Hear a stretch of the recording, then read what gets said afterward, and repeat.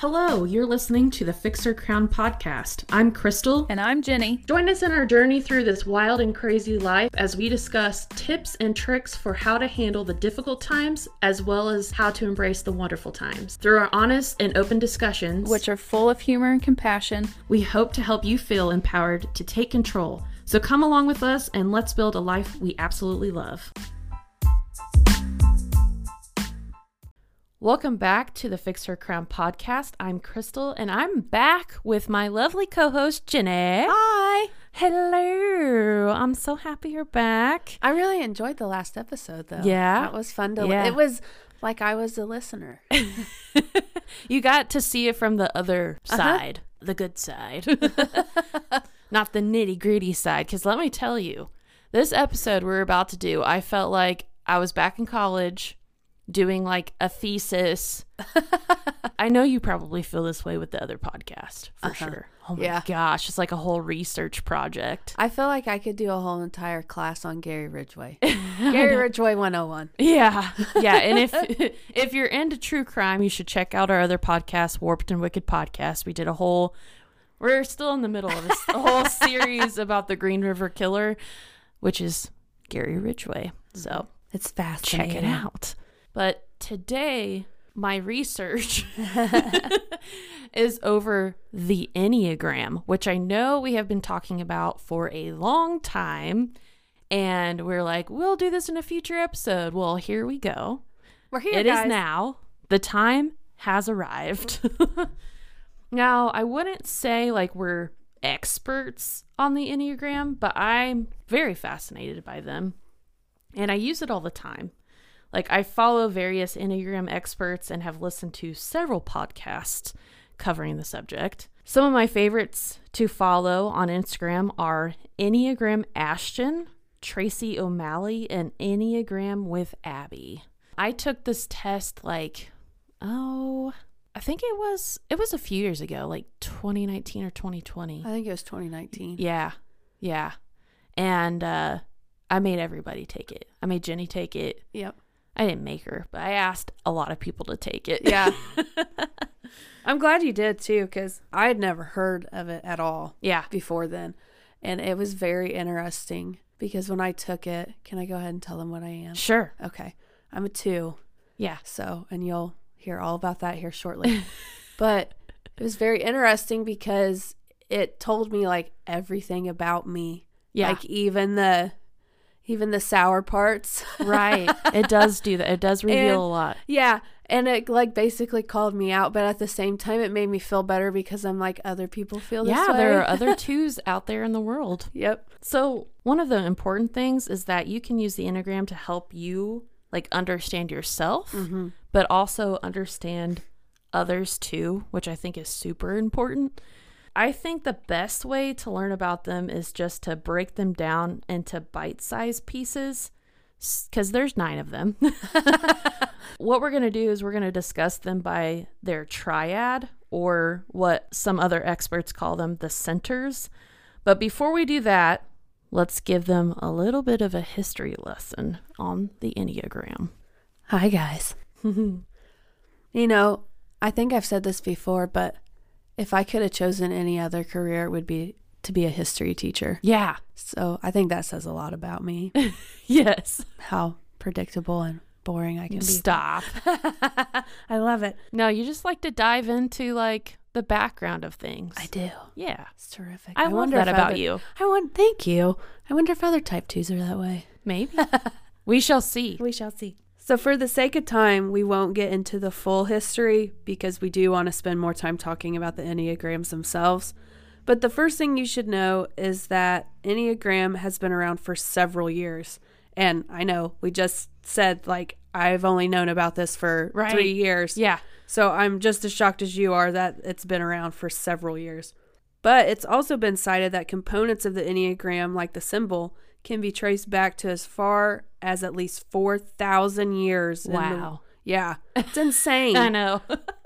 And it was in the works of Greek philosopher Pythagoras. The symbol was reintroduced to the modern world in 1915 by George Gurdjieff, but the 9-point system we see today was researched and developed in the 1960s by a man named Oscar Ichazo. Through many years of traveling and studying, he discovered how these 9 divine forms and their ways of thinking connected with the Enneagram symbol and with the 3 centers of human intelligence: thinking, feeling, and instinct. Yes, very interesting. Yeah. This is a great segue into talking about each Enneagram, because like we said before, there are 9 Enneagram types, and they are lumped into 3 different triads or centers, which Jenny has just mentioned: thinking, feeling, and instinct. Now, the thing we want you to remember is that learning your Enneagram is not about knowing how to change yourself or others, but rather it's a tool to help you better understand the motivations behind the decisions you make and giving you the opportunity to improve how you respond in different situations and in your relationships. And it can also lend you a deeper understanding about the people closest to you, which is why I ask everyone to take the Enneagram. Something else I want to note about the Enneagram is that it's not about behaviors. It's more about your motivations, which is driven by your core fears and your core desires. The 3 triads, again, so the heart triad, which is the feeling triad, the head triad, also known as the thinking triad, and then finally the gut triad, which is also the instinctive triad. So Jenny, can you guess which triad we belong to? I would say it's probably the feeling triad. The feeling triad. So I'm sure everyone is shocked right now. I just have so many feelings. Exactly. We do a podcast about feelings, so, Okay. And like Jenny said, she's a 2, and I know you've probably heard me say before, but I'm a 4, which is a part of the feeling triad, which is the first one we're going to discuss. Not because we are the feeling triad, because it's the first one. So the heart/feeling triad includes Enneagrams 2, 3, and 4. So those who belong to this triad typically use how they feel to guide them in making decisions.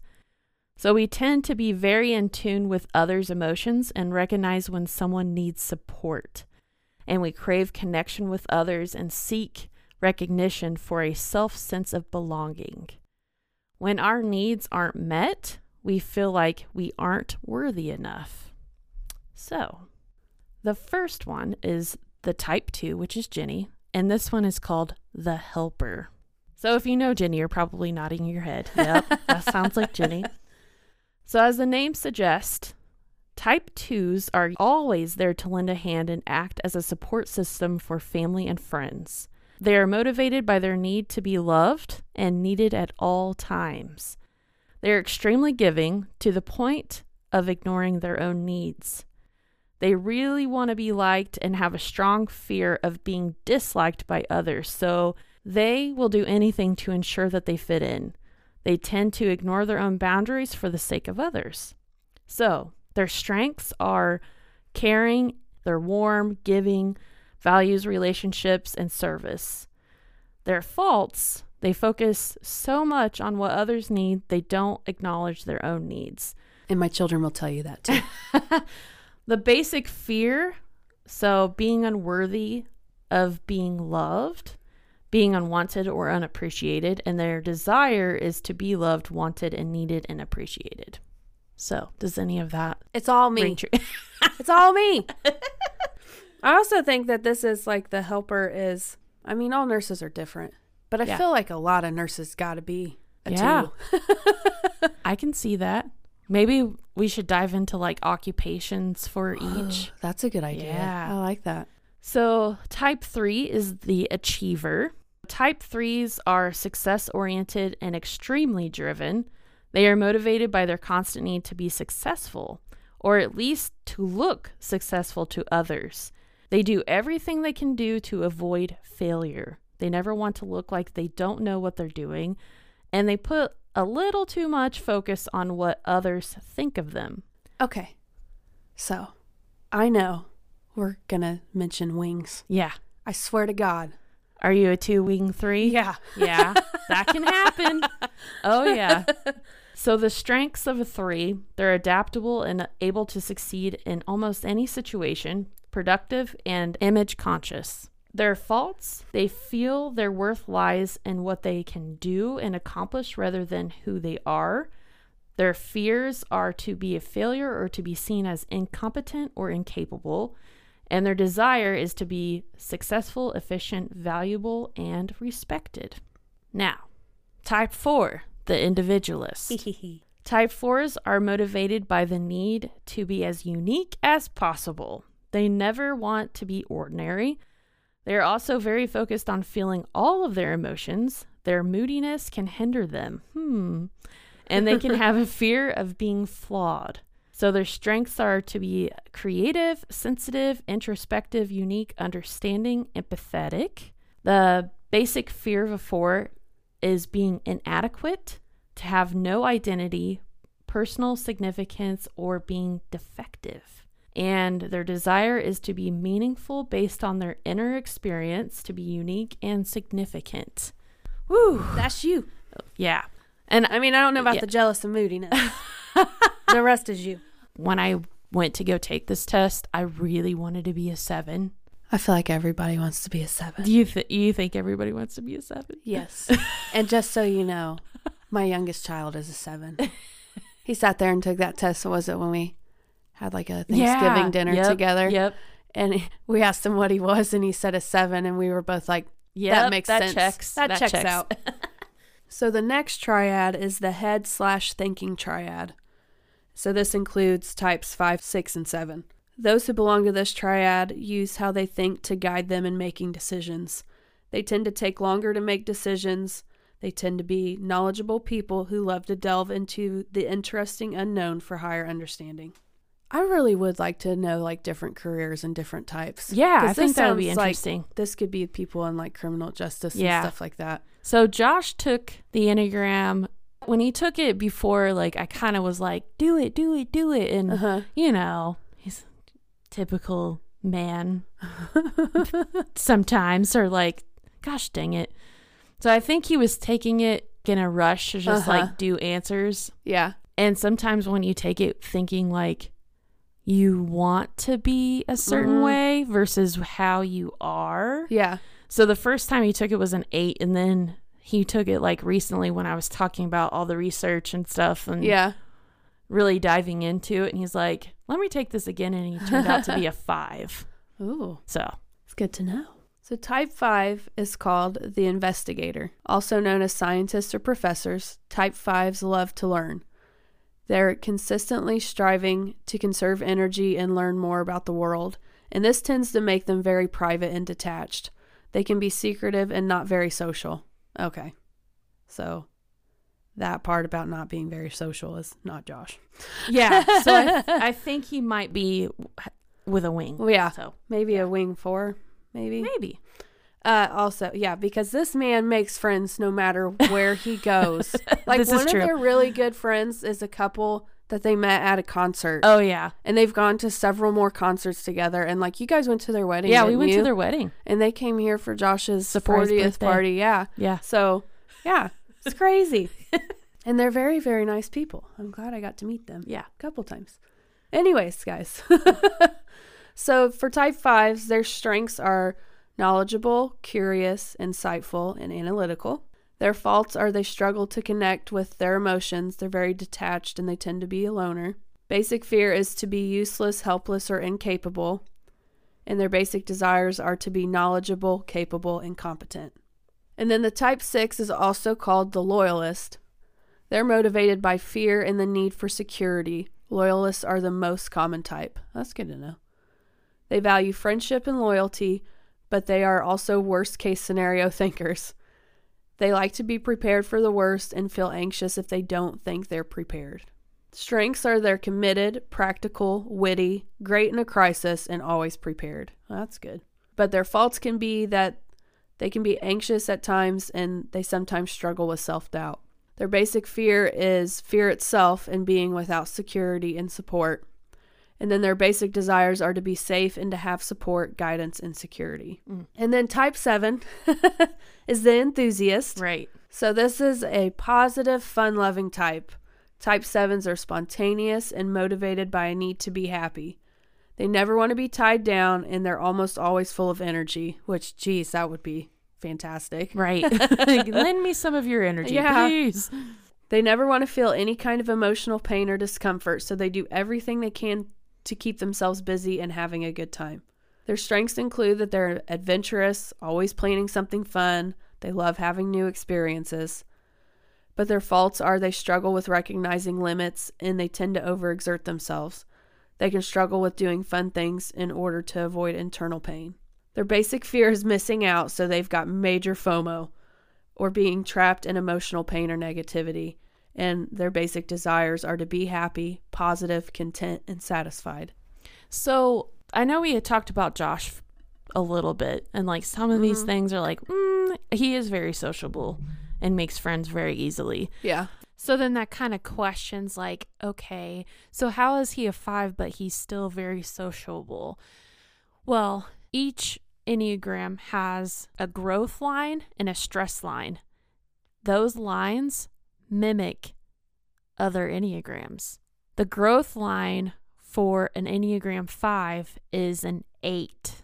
So when they're like at their best, they're like sociable, they are very decisive, they cheer other people on, like they're more positive, I guess. Now, me being a 4, my stress line is a 2, which is Jenny. So us together, when we're not doing our best, we can be pretty dramatic. But like they mimic other things. Me at my best is a 1 at their best, and my sister's a 1. Okay. So that like, makes sense. and we grew up together, so yeah. Okay. I just found that really interesting. Yeah. That's a deep dive, and it helps you understand though. The last triad is the gut instinctive triad. So this includes 8, 9, and 1. And those who belong to this triad use their intuition to guide them in making their decisions. They are typically very action-oriented, persistent, and natural leaders. So the first one in this triad is type 8, also known as the challenger. Type 8s are motivated by their need to always assert strength and control over everyone around them, and never to look weak and vulnerable. They can be described as defenders or protectors, and they always know what they want. So they are natural leaders, but they are also obsessed with controlling everything around them. So their strengths include being direct, being protective, and they have that take charge attitude. Their faults, sometimes they can be confrontational. Sometimes they feel like they always need to be in control. And sometimes they feel like they have to get what they want, like they need that. Their basic fear is being seen as weak or controlled by others, and their desire is to protect themselves and others. Then we have the 9, which is the peacemaker. So 9s value harmony, comfort, and peace. They always feel like they need to keep the peace to avoid conflict at all times. They go with the flow and tend to let others take control so that they can make other people happy. Their strengths are they're very pleasant, laid back, and accommodating. Their faults include, sometimes they can explode with anger because they keep things in for too long and can be too complacent sometimes. They fear conflict, being loveless or disconnected or like lost. Their desire is to have peace and stability in their internal and external world. Can I have a wing of a 9 too? Right? Type 1, which was my sister that you listened to last week. So they are the reformer, or sometimes referred to as the perfectionist. They are motivated by their desire to live the quote-unquote right way and to always avoid fault and blame. They are so intent on being perfect that it can backfire, and they can often be too hard on themselves and others. Their strengths are that they're ethical, dedicated, reliable, and they strive to help themselves and others be the best they can be. Their faults, they can be very critical, especially to themselves, and they tend to see things in black and white. They do fear that they are a bad person or that they're wrong or corrupt. And their desire is to be good, have integrity, and always doing the right thing. I could definitely see Gavin being a 2 with the wing Wing one. one. Yeah. Yeah. So now that you've heard some of these, I'm sure there's probably 1 or 2 that resonate with you. So when you take the test, know that you'll have a dominant type, but you can still resonate with other types as well, which is completely natural and normal. Yeah, and the most important to your personality is your dominant type. You can have a wing number, which can only be the numbers on either side of you. Right, like we had discussed, like, again, like, so I'm a 4, so potentially I could be a 4 wing 3 or a 4 wing 5, but not everyone has a wing number, and some experts don't really agree with it. But I honestly think it depends on the person. So maybe we can dive into that into like another episode. Yeah. Do occupations and then wings. And then we could go, honestly, several different routes. Yeah. we could do a whole ass episode on one of these types. Yeah. I mean, there's sure. there's podcasts that For are each. Yeah. that are on Enneagrams. Oh, yeah. You let us know if you found this episode to be helpful and interesting, and if you do take the test, which I highly recommend, let us know what number you got. I really am curious. Me too. I love hearing what other people's Enneagrams are, and I literally ask everyone to take the test.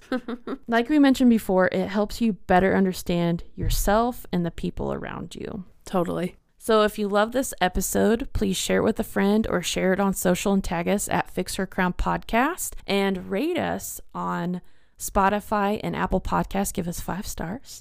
It'll really help us reach other listeners and build this beautiful community. Last but not least, we hope you have a wonderful day. Bye.